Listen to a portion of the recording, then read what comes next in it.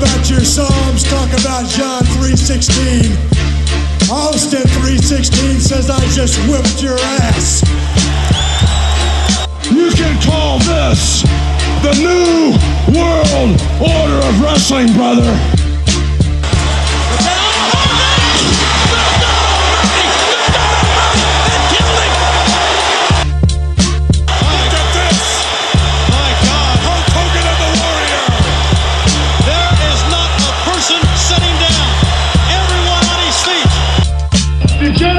X, Triple H, HBK, China, Ravish and Rick. We are the Generation X. You make your rules, and we will break them. But to be the man, you gotta beat the man, and I'm saying, woo! And there is no one that does it better than the Macho Man Randy Savage. The Rock is gonna take his big right hand. He's gonna raise the people's eyebrow. He's gonna lay the smack down on your candy ass if you smell what The Rock is cooking. Hi everyone, this is Neil Pruitt from Neil Pruitt's Secrets of WCW Nitro. You may have heard this voice before, the New World Order. I was the producer and the voice for the New World Order. You're listening to the Wrestling Basement Podcast. This podcast has not been sanctioned by the New World Order. Hey everyone, this is Guy Evans, author of Nitro, The Incredible Rise and Inevitable Collapse of Ted Turner's WCW, and you are listening to the Wrestling Basement Podcast. I'm joined by Peter Rosenberg of Hot 97, Cheap Pete, Juan Epstein, Michael K. Show, ESPN, ESPN Radio, WWE Network, Rosenberg Radio Podcast. Am I missing anything?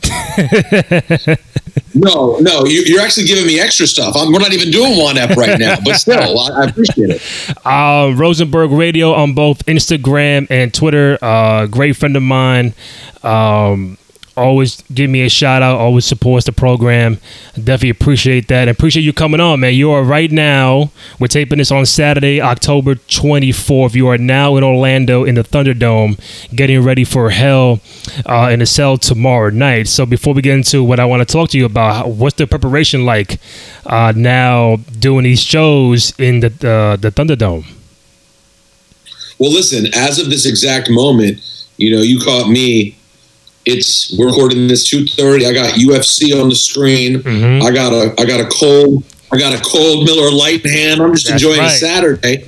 I did Cheap Heat earlier today. I watched SmackDown last night, and there's not a ton of matches on this card. So from a prep standpoint, really I'm kind of focused in on Jey Uso and Roman Reigns. And then obviously we have this long history with, Sasha Banks and Bayley. And actually really the entire card is based around matches that have long history, right? And then Drew McIntyre and Randy Orton. So in terms of like what there really is to do, obviously now there's a match added last night for Money in the Bank. But the real meat and potatoes of this event are 3 stories that have been playing out for a very long time. So I feel very prepared. I have a lot of thoughts on those 3 stories. So for those who are going to watch it on the show on YouTube, the show that we're doing now, they can't see I have a throwback World Wrestling Federation hat for you. You know what? Before you came on, I'm like, man, I gotta put some shit on for Peter because he's the king of the vintage shirts and hats and all that. So I found this. I got my little Sasha Banks. There you go. Shirt on, so I had to come prepared for you, bro. Well, listen, don't worry about preparing. Considering my background, there's a messy bed on one side and a stray banana just sitting on the other side. So don't worry, Randy. I'm the one who looks nuts. You're good. So for every person who comes on this show for the first time, the first question I always ask them is, what led to you becoming a fan of wrestling? When do you recall you falling in love with the sport? Was it a match? Was it a superstar? Was it a pay-per-view? Like, what was it that drew Peter Rosenberg into becoming a big-time fan of wrestling, and when?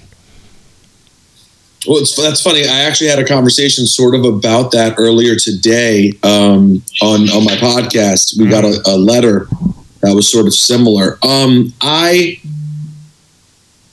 really think of my fanship starting in 87, build up to WrestleMania 3. I don't have one specific. I don't have one specific match or specific moment. It's sort of a blend of moments. Mm-hmm. You know, it's like it's the Savage Steamboat storyline, right? You know, really like the bell, the larynx, the crushed larynx, and the Animal Steel relationship. That story, along with Hogan Andre, those are really the things that I remember I really felt deeply, like, initially. And I realized I was super desperate to see WrestleMania 3. So I guess that means I probably watched most of that year, at least for several months before that. Yeah, that's what I associate with the real origins of my passion for it. I think for me, the first pay-per-view I recall seeing was SummerSlam 89. So that's the tail end of the Mega Powers Explode. Main event was what, Zeus and Beefcake was in there with Macho and Hogan. You had Warrior and Rude for the IC title.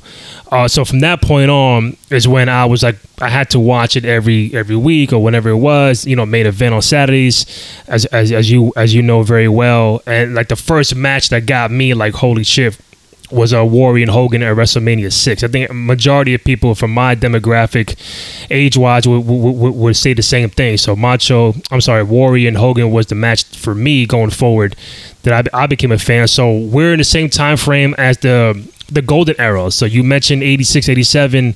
That's Macho, Hogan, Andre, DiBiase, Warrior, Piper, those guys. What is it about the golden era that you miss the most, that you wish somehow could be just brought upon in today's style? I would say the long-term storytelling. I really, really enjoy. And that was such a, you talk about the Mega Powers, that storyline starts at WrestleMania 4 and culminates at WrestleMania 5. Hogan Andre, it starts in Piper's Pit, whatever it was, January or early February, before WrestleMania 3. Mm-hmm. And Hogan and Andre's story doesn't officially close, really, until their double DQ at WrestleMania 4. Right. So that's a year and change. A year and change of Andre and Hogan into a year and change of Hogan and Savage. Right. The Savage Steamboat story played out over time. It was a different product. I understand it. You really can't expect it to be the exact same. It's just there are such different demands now in terms of what the model is, business wise. But that's probably what I miss. But listen, the fact of the matter is, whether it's music, wrestling, TV, nothing's the same as when you're a kid. Nothing's the same. That's just, you always loved it more. It always was, the golden era really is the golden era for you. Mm-hmm. Right. We are, like, for example, you and I will be at some bar, God willing, we'll be back at bars, and we'll be at some bar in 15 years mm-hmm. watching a wrestling pay-per-view, and we're going to be sitting next to someone who I'll be 55 years old, and I'll be sitting next to some kid a guy who's 35 years old, mm-hmm. and he's going to be talking about the golden era being John Cena and Randy Orton. True. Very true. And they're going to say that, and they're going to mean it. Like, yo, this isn't like when I grew up in the golden era, when it was John Cena and CM Punk. And I'm going to be like, golden era? What? And it's all really based, it's based less on the product and more our own golden era. So you mentioned Macho earlier, and I know, just knowing you, when it comes to your favorite guys, it's between Macho, Flair, and Bret. I think that's the mix that I've gotten from you over the years. I don't know if I've ever heard you tell anybody, this is my 1A, my 1B, my 1C, but I think it comes down to Macho, Flair, and Bret. But I never spoke about Macho on this show yet. So I'm going to throw tidbits of Macho Man as we go along. So when did you first recognize Macho Man as a performer, and what gravitated you to liking Macho, whether it's the promos, it's the in-ring stuff, the character, what grew you to being a fan of Macho Man Randy Savage? Well, I mean, that original, that story was the first story I really was hooked on. And I didn't like him. I was a kid, so I liked Steamboat and hated Savage. But he was just awesome. I mean, he just grabbed you. Everything about him drew me to him. The character, the look, the crazy hair, the athleticism, the little details, the way he jumped over the top rope to the floor and slapped the apron, the elbow, the robes, Elizabeth. It was all it was really such a complete package, the Macho Man character. It was just so well put together. And I always say about the reason I think you can make the case for Savage being the GOAT is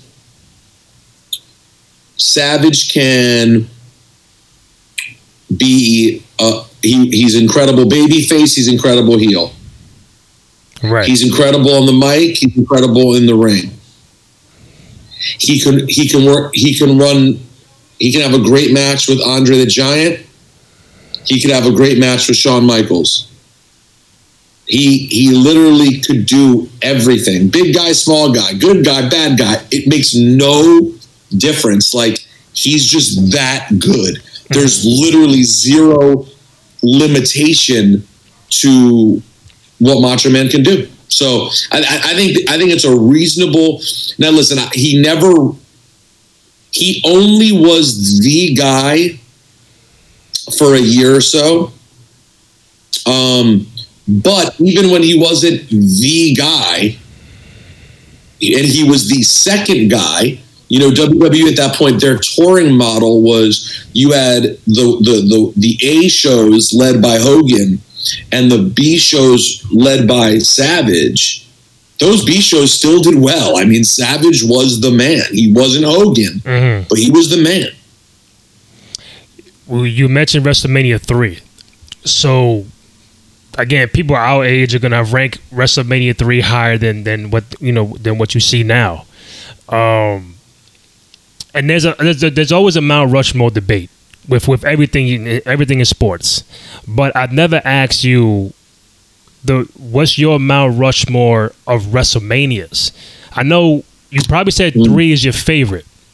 But if you had to say, if I asked Peter, what is your Mount Rushmore of WrestleMania cards top to bottom, what would that be? What would that look like? I would say 3, 19. Okay.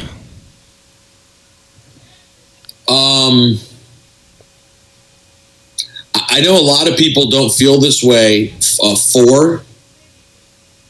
Really? A lot of people don't like the tournament. I love the tournament. The last spot is tough. I love 18 too. Toronto. Yep, Toronto, and then Seattle in 19. I'm a huge fan. I've grown to have a different appreciation for a lot of them. Mm-hmm. But I would say those four are the ones that jump to my mind right now. But at any given time, I mean, there are specific moments in each one that I think make it that I can. There's like 10, 8 to 10, which you right away can just take out and be like, all right, none of these cards are good enough. But then after that, there's about 25 where I really think they're all good.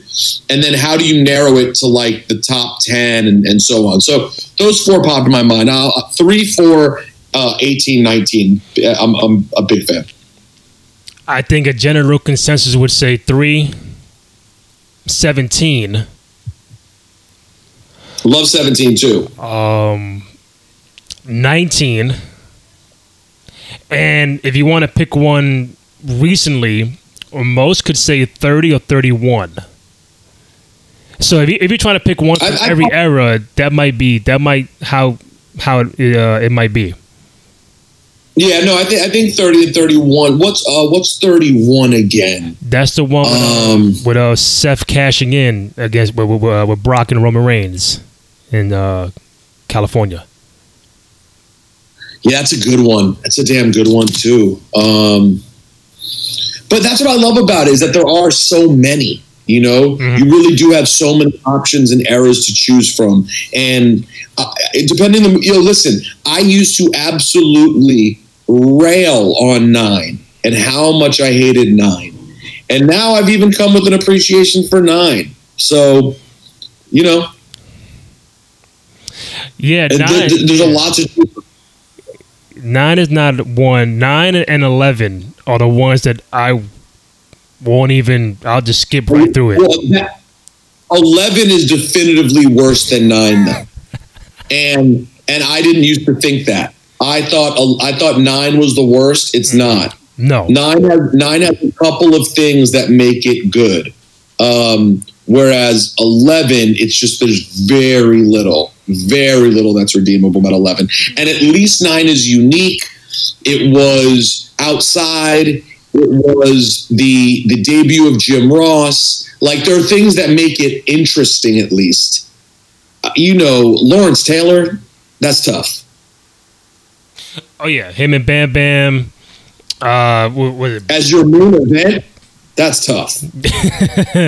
And look, you had Shawn and Diesel for the title right before it. Like, why not that be the main event? But I guess I understood in '95 what they were looking for with the big star, NFL star, being in the main event. Where I don't recap WrestleMania 11 at all. 9 is better than 11, but 11 is by far the worst one of all time. Yeah, I think that's very fair. So real quick, back to WrestleMania 3, 33 years ago. Is Macho Steamboat still the greatest Intercontinental Championship match of all time, or did something else surpass that? I mean, listen, I think the ladder match is a conversation. I think Razor and Shawn is certainly right there.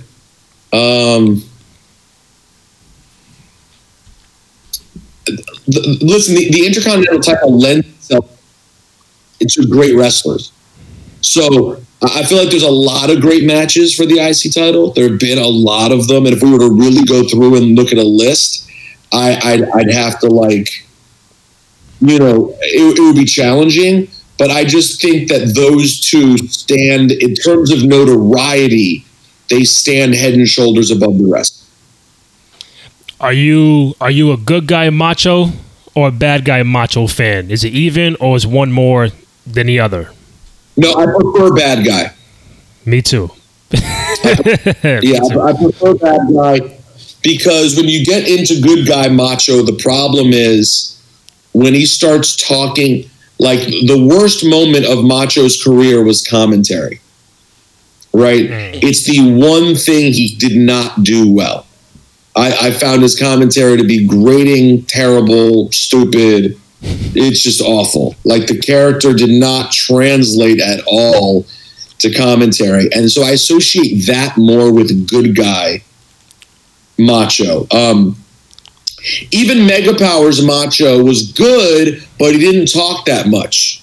Mm-hmm. You know, he still was mostly just moving his hand and letting Hogan do the talking, and he was just sort of, you know, he was more like a look and a feeling. But when he started talking a lot as a good guy, that's not the Savage you want. Right. Since WrestleMania 4 is your Mount Rushmore, I think possibly. I would assume you know that Macho Man fought 4 times, and I would assume you know who those 4 guys he beat on the road to the title, right? I wouldn't remember them in order. I know the Natural Butch Reed took a big L. I know Ted DiBiase for the title. Facts. Got 2 more. Butch Reed was first, right? Yes, he was. Butch Reed was first. What were the 2 between Butch Reed and DiBiase? I'm going to kick myself here. Hold on. Wow. You can edit if I take too long. Did I stump Rosenberg on a throwback question? Wow. I'm easy to stump. My memories. I'm much better like having information and remembering than pulling it. Remind me, who were 2 and 3? Who was the second one? Greg the Hammer Valentine. Right. Well, there's a reason I didn't remember that. And the One Man Gang. Right. So Butch Reed, Hammer, One Man, and DiBiase. I mean, listen, the truth is, it's interesting. Though he wins the tournament, and it's this huge crowning moment, I've never said this before, but he kind of beat a who's who of jabronis. Now, DiBiase is no jabroni, okay? Right. But in terms of the last match to win your first world title, while DiBiase is a big star and he's the man, he's not exactly a huge mountain. Like, if there were Vegas odds on Savage DiBiase, Savage is the favorite. Savage is a heavy favorite. Automatically. Like, Savage is a favorite against against Butch Reed.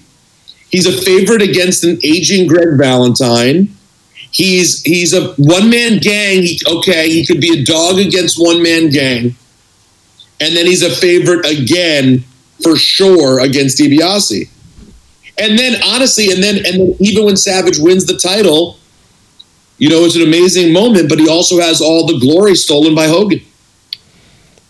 Typical Hogan, right? Typical Hogan. The character and the man. Yeah, because Hogan would do it later at WrestleMania 9 with Yoko and Bret Hart. Oh, well, I mean, that's the worst example ever, but that's him. That's Hogan. I like that you might know the story leading to WrestleMania 4 was the fact that, you know, Hogan and Andre had a match at Main Event a few months prior. There's a dusty finish, and then Andre was the champion, and then he sold the belt to DiBiase, and then Jack Tunney was like, nah, scrap all that, it's vacant, which is cool, but I want to know, in real life, was Hogan doing like a movie or a TV show, and that's the reason why he had to get the belt up, or was that just a natural wrestling storyline? You know, I feel like the title change, I think the title change there was just to go a different direction. Because Hogan didn't go away yet. I feel like they have that Saturday Night's Main Event, Well, hold on. There's WrestleMania 3 in March 29. Mm-hmm. And then the main event in which he gets the title isn't until what? The following fall, winter? Just about. It's way, I think it's way down the line. And Hogan's around running with the title that whole time. And then that setup with Andre getting the title and giving it to DiBiase is only a few months before Mania 4, and Hogan's still in Mania 4, and then they roll right into Mega Powers. February 5th, 1988. So you talk about a month prior to WrestleMania 4. Right. Like, I felt like he was doing some Suburban Commando, some shit he was doing. That's why I thought he was going long enough. No? Yeah, but it's only 6 weeks. Maybe he goes to do Suburban Commando. I don't remember that being the thing, though. Nah, me either. I feel like they were always so... They never wanted to take the title. How were you going to get the title off Hogan, though, too? I don't know. Somehow. Because they never wanted Hogan to lose. No. And so that way you get a dusty finish against Andre. It's like it's the most conservative, safest way to get the title off him you could possibly come up with. So Macho wins at WrestleMania 4. Then you develop the Mega Powers that summer. And then this whole year build leading to WrestleMania 5, where you have Macho and Hogan going at it in the main event. And then, Macho with the paranoia, with the Elizabeth storyline, and you got lust for, I see lust in your eyes. And when you look back at it, and you see all these storylines that have happened after, where does the Mega Powers storyline rank for you, and where does the Macho Hogan rivalry rank for you? Because obviously there's so many rivalries, but when you pull the curtain back, there is some real life tension between Hogan and Macho back then. So where do you rank the Mega Power storyline, and what do you rank for you Macho and Hogan rivalry? The storyline is the best. I mean, it's basically the best. I'd have to think long and hard about things I like better from a story standpoint. Mm-hmm. Even though it's pretty straightforward, it's just so damn good. And their rivalry also among the absolute best. It's not the top tier. Mm-hmm. It's not Rock Austin. It's not Austin McMahon. Mm-hmm. It's not Brett Shawn.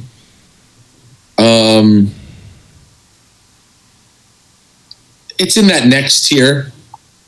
Only because that story is amazing, but they don't have a ton of stories over time.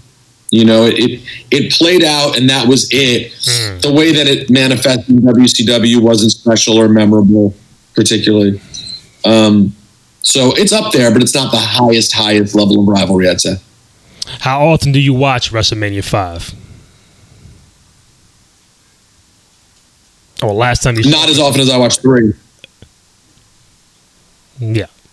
Yeah, it's not... Actually, I should watch it again soon. It's not in my constant rotation, honestly. Uh-huh. I should watch it more, but it's not at the way top. Like, if I'm showing someone who may not be a wrestling fan and be like, yo, let me show you what wrestling looks like, I probably show them 3. Mm-hmm. But yeah, it's a great event.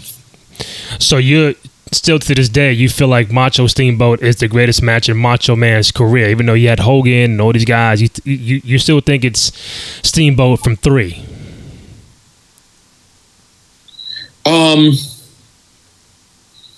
Yeah, I think so. I think so. Like that to me, Savage Steamboat at 3. It's perfect. It's a work of art. It's a work of art. It's that's the show. Like, because you have two things you can show people from 3. You have the work of art that is that match and the false finishes and just how beautifully done that match is. And then there's also sort of the crowd, the energy around Hogan Andre, which shows another side. Because the crowd isn't nearly as into Savage Steamboat as they are into the main event, obviously. So you get to show both, like the beauty of the wrestling of Savage Steamboat and then the incredible sort of pomp and circumstance of the crowd, etc. in Hogan Andre.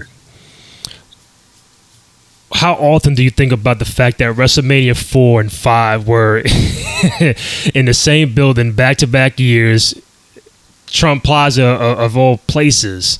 You can't do that nowadays. You can't, hey, we're in Tampa this year, and hey, guess what? We're in Tampa next year. Just imagine, like, I don't know why it was back-to-back years in the same building. I assume there's a reason why, but do you ever think about why 4 and 5 was back-to-back at Trump Plaza? Well, I mean, I think it was just the deal they came up with at the time. They got a good deal, I think, from Trump and from New Jersey or whatever. And obviously it was a different kind of event then. They were still... The weird part to me, the weirdest part about it being in Trump Plaza for 4 is that at 3, they had done 93,000 outside. So that's the weirder part, is that you go from 1 is inside, 2 is inside in 3 different arenas. 2 is inside in 3 different arenas. 3 is at the Silverdome in front of 93,000. And then 4, they just drop down to whatever, 19,000 at Trump Plaza. That's the part that's sort of weird. And then 6, Toronto, outside of Jace, you know. So it's just weird. Their path to eventually being a stadium show is a weird path. You know, you had the Hoosier Dome. You have Vegas, which is weird. Then back to the Garden at 10. You know, 11's inside. So like all indoors, all the way up through, you know, the mid-teens. And it really doesn't become an every year stadium event until after 20 at the Garden. Do you know the last WrestleMania, not this year with the PC, I don't count that, the last WrestleMania to be held indoors in an arena before the stadiums? Do you know that one? It wasn't the Garden? No. You're close. We're in that area, but not 20 in the Garden. You're close. Boston? Boston's before 14. That was 14.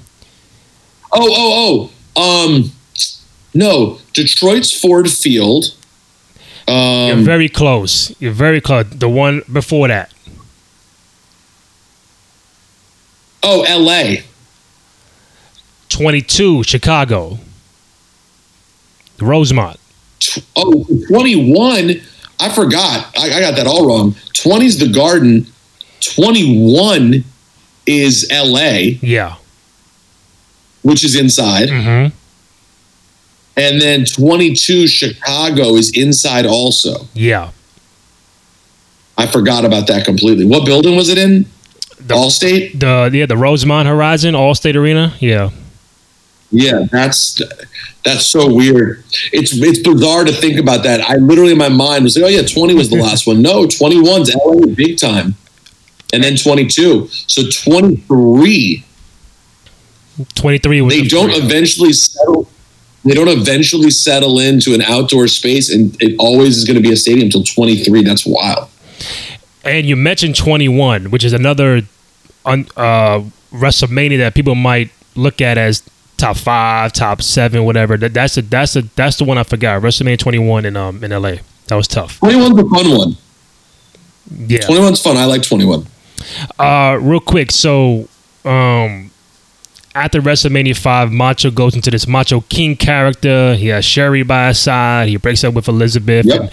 So him and Hogan go in their separate ways. Hogan gets the Warrior at 6. Macho Man, I think, is in a mixed tag match with Dusty Rhodes and all that kind of stuff. Were you ever a fan of the Macho King persona?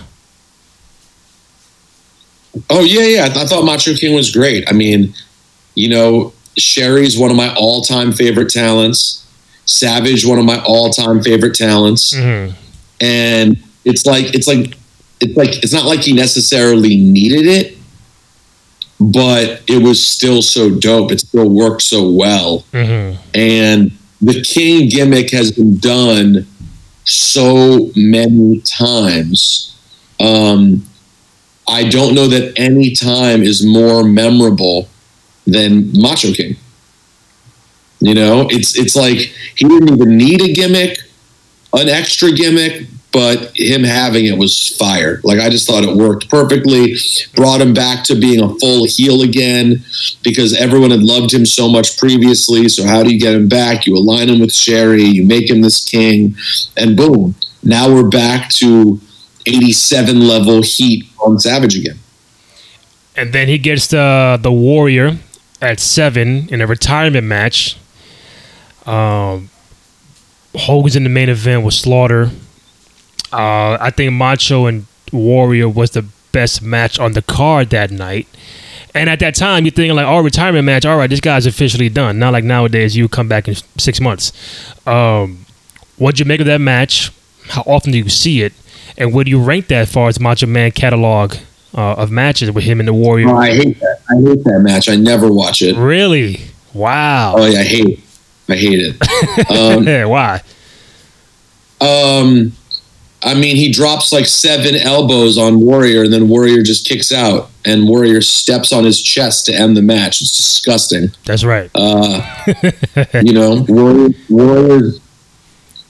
Warrior's a glorified jabroni, and Macho's one of the greatest ever. So it's a good match, and it shows how Savage can make everybody look good. Mm-hmm.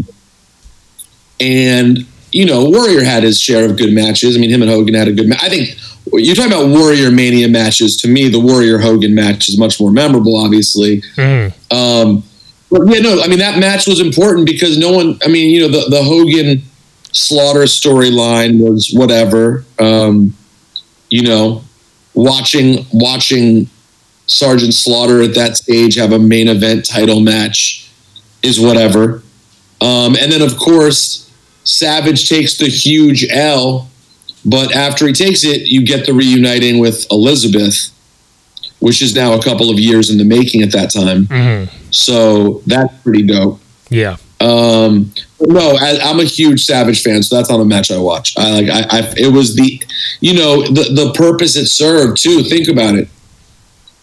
It's WrestleMania 7. So Warrior gets this giant rub by not only beating Savage, but stepping on his chest to beat him. Where was Warrior in the next year or two? It was the end. He got fired or something. That was basically, yeah, that was the end. Mm-hmm. So you have one of your greatest all-time talents completely job out to a guy who's then gone. So it's an important moment, but yeah, not one that as a huge Savage fan I care to relive very often. So I don't want to skip over Flair. I'm going to get back to him in a second before I let you go. So now you mentioned Warrior and Macho. So I would assume you would prefer Macho Warrior from SummerSlam 92 as opposed to WrestleMania 7, correct? Of course. 92, it's an even match where they're both still in a great spot, you know. And you know, it's just like, to me, I get it. Warrior's supposed to be unstoppable, but 7 elbows off the top rope, or whatever it was, 6 or 7, I think 7. That's disrespect. SummerSlam 92 might as well be WrestleMania, by the way.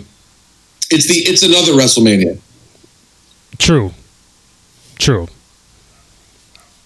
And I would love for them to do that with another SummerSlam. It'd be really cool to do a random SummerSlam and make it feel gigantic, you know? Mm-hmm. And I've said before that SummerSlam 92, for me, is the end of that golden era. Because after that, Hogan's gone, Macho isn't really fighting as much. They're bringing in the Bretts, the Shawn, the Takers, those guys. So I think, for me, 92 SummerSlam was more like, all right, you know what? That's a good spot. That's a good call. I think you could see that's a good call. SummerSlam 92 is essentially the end of late 80s wrestling. It ends. That's a very good call. I might steal that from you, Randy. That's a good one. SummerSlam 92. Because you're right. And then before you know it, you blink and you're at WrestleMania 93, which is Repug. And now we're off into Yoko, and not to say there's not good stuff that happens, but it's not the golden era anymore. You are now entering the 90s, which has its good spots and its bad spots, but from 93 to 96 into 97, there's good stuff, but there's bad stuff. Whereas prior to that, there really was no such thing as bad stuff. It was just flames. And we will call that era the New Generation era, which is, again, had some ups with the Razor, Diesel, Shawn, Bret, Taker, but then you had the bad. I think Luger was in there, Yoko was in there, but just a different time. People started retiring, going to different places, and you just didn't have that 80s. Well, you get to your Doinks and your, whatchamacallit, like just all the characters that are silly. Mm-hmm. The Goon, what was the hockey player?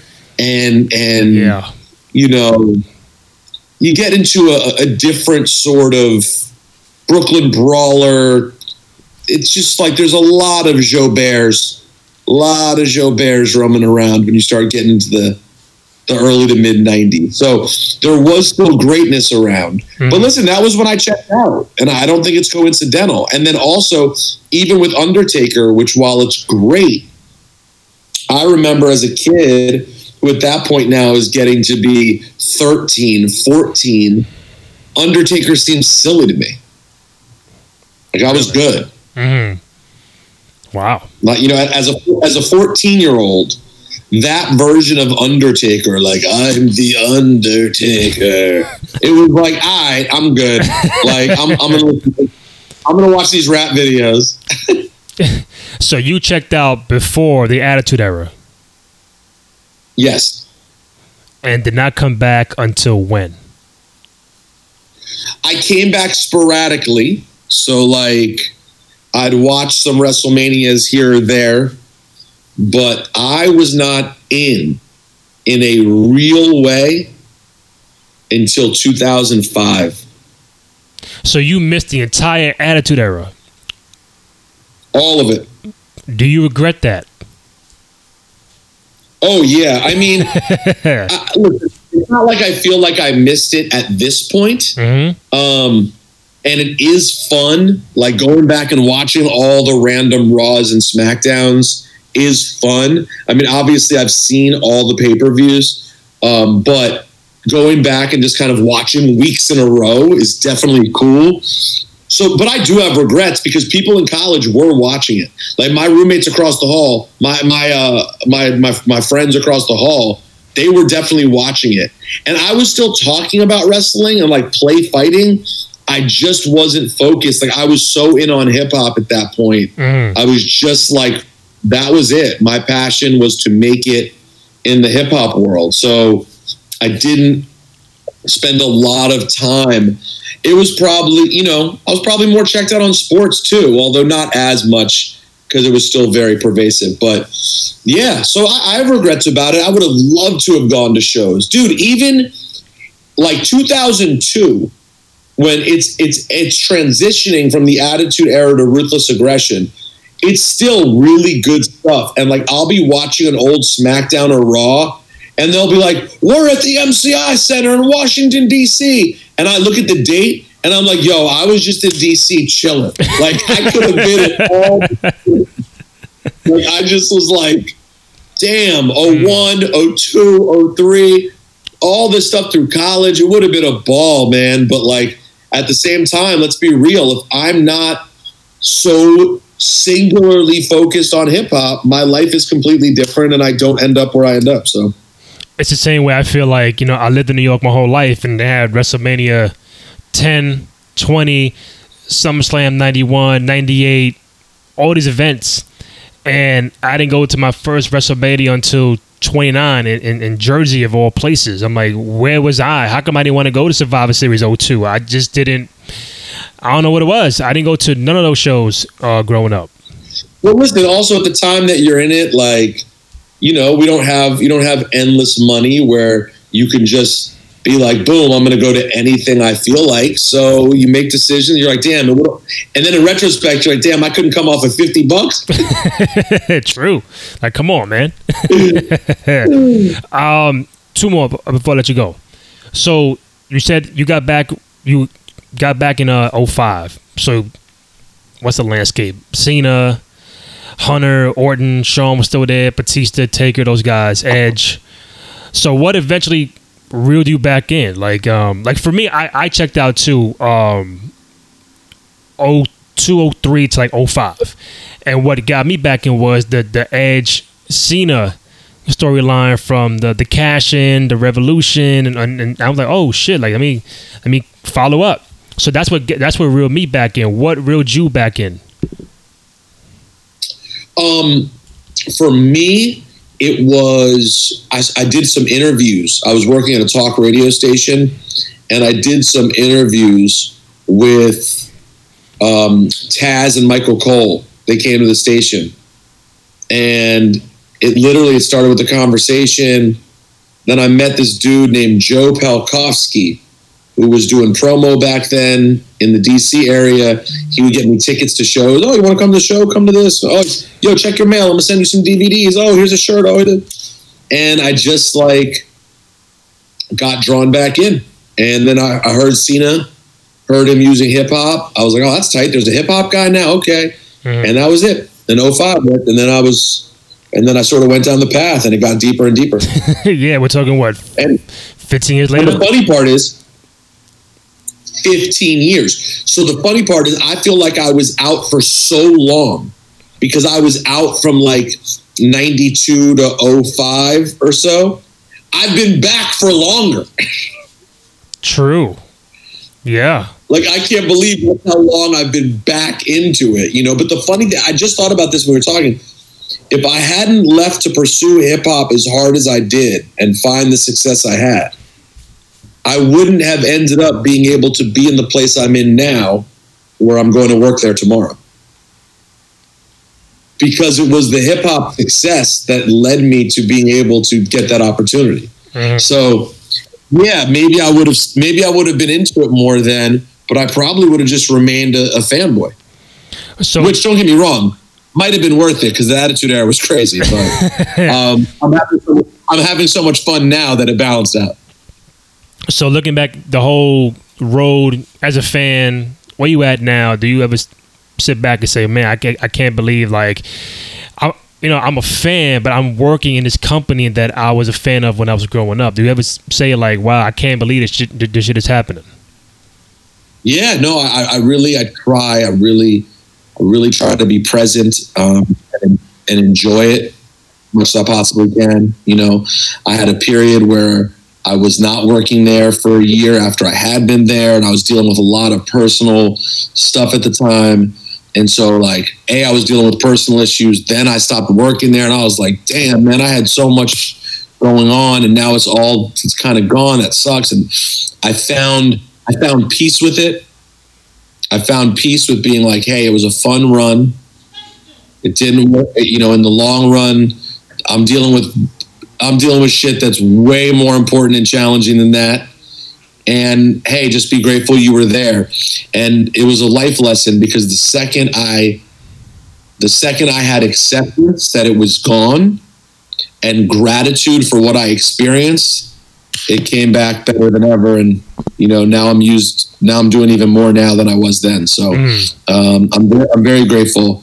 And I have a great time, man. Like, I'm comfortable now too, which is nice. Like, the first year I was just like, oh, I don't want to mess up. And I'm not saying I wasn't good. I still did a good job, but it's nice now to, like, I'm not going to sit here and tell the world I'm one of the boys. I'm not, but I do have a lot of friends there and coworkers that I've known for years now. So it is a much more comfortable way to be able to show up and work and not be overthinking everything you're doing, but just performing the way that I perform on radio. Like, just show up and do what I do.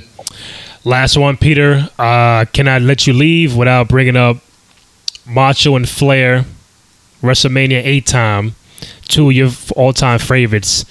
So Flair comes into company in 91. He gets Macho Man. The original plan was Flair and Hogan as the main event for WrestleMania 8, but I guess they looked at numbers from house shows and said, nah, we're going to go a different way. Hogan gets Sid, of all people, and Macho gets Ric Flair. And then you have Liz in the middle of all that.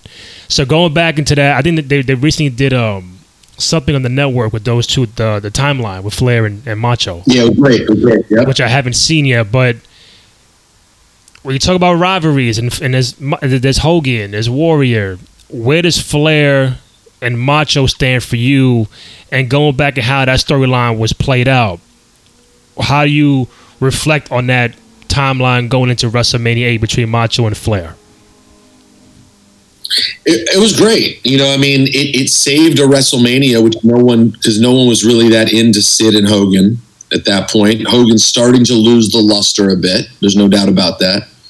And so, Flair and Savage are an interesting match. They're both two of the all-time greatest, stylistically different, but just two amazing characters. The Liz storyline, the sort of I had her first storyline, it's kind of disrespectful and probably wouldn't play that well now, but was super entertaining then. The pictures, the photo shoot, like there was so much stuff. So I look back on it fondly, And then you fast forward all those years later to WCW, and you have Flair with Elizabeth, and it's a good question because it's an underrated sort of history they have together. They're definitely not top of mind for either of them, but they had their moment, and I'm glad they did. So your all-time favorite, if you had to rank it, I know there's Bret, there's Flair, there's Macho. If you had to force you to pick 1, 2, and 3. Who's 1, who's 2, and who's 3? I think my personal, the little kid in me says Bret, the wrestling purist.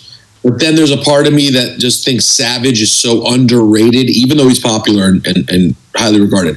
Underrated for his greatness. And then there's also the let's just be real. Flair, from an entertainment standpoint, the amount of people that he made better, so it's really hard for me to pick one. I could tell you one now, but I'm going to go back on it later. So, Flair's the GOAT. I do think Flair's the GOAT. Bret is the best wrestler I've ever seen, maybe. But Flair is the GOAT, like the entertainer, the wrestler, the entertainer, the character. And then Savage is probably just below them in that he's an amazing wrestler and an amazing character, but didn't reach the heights as a wrestler that Bret did in some eyes, and certainly didn't make it the character level that Flair did. So that's how I view it. Well, Peter, man, I know you got to, get to work, got to watch some UFC, get to work on Hell in a Cell. I do want to thank you. I appreciate this. Great work with everything that you do. You can follow Peter on IG and Twitter at Rosenberg Radio. Again, Hot 97, Cheap Pete, Juan Epstein, Michael K. Show, ESPN, WWE Network. The man just doesn't stop. So you really make me sound busy. Yo, Randy, thank you, bro. Thank you for everything. I always appreciate the support big time. I'm always down to come on. Just let me know. No problem, man. Thank you.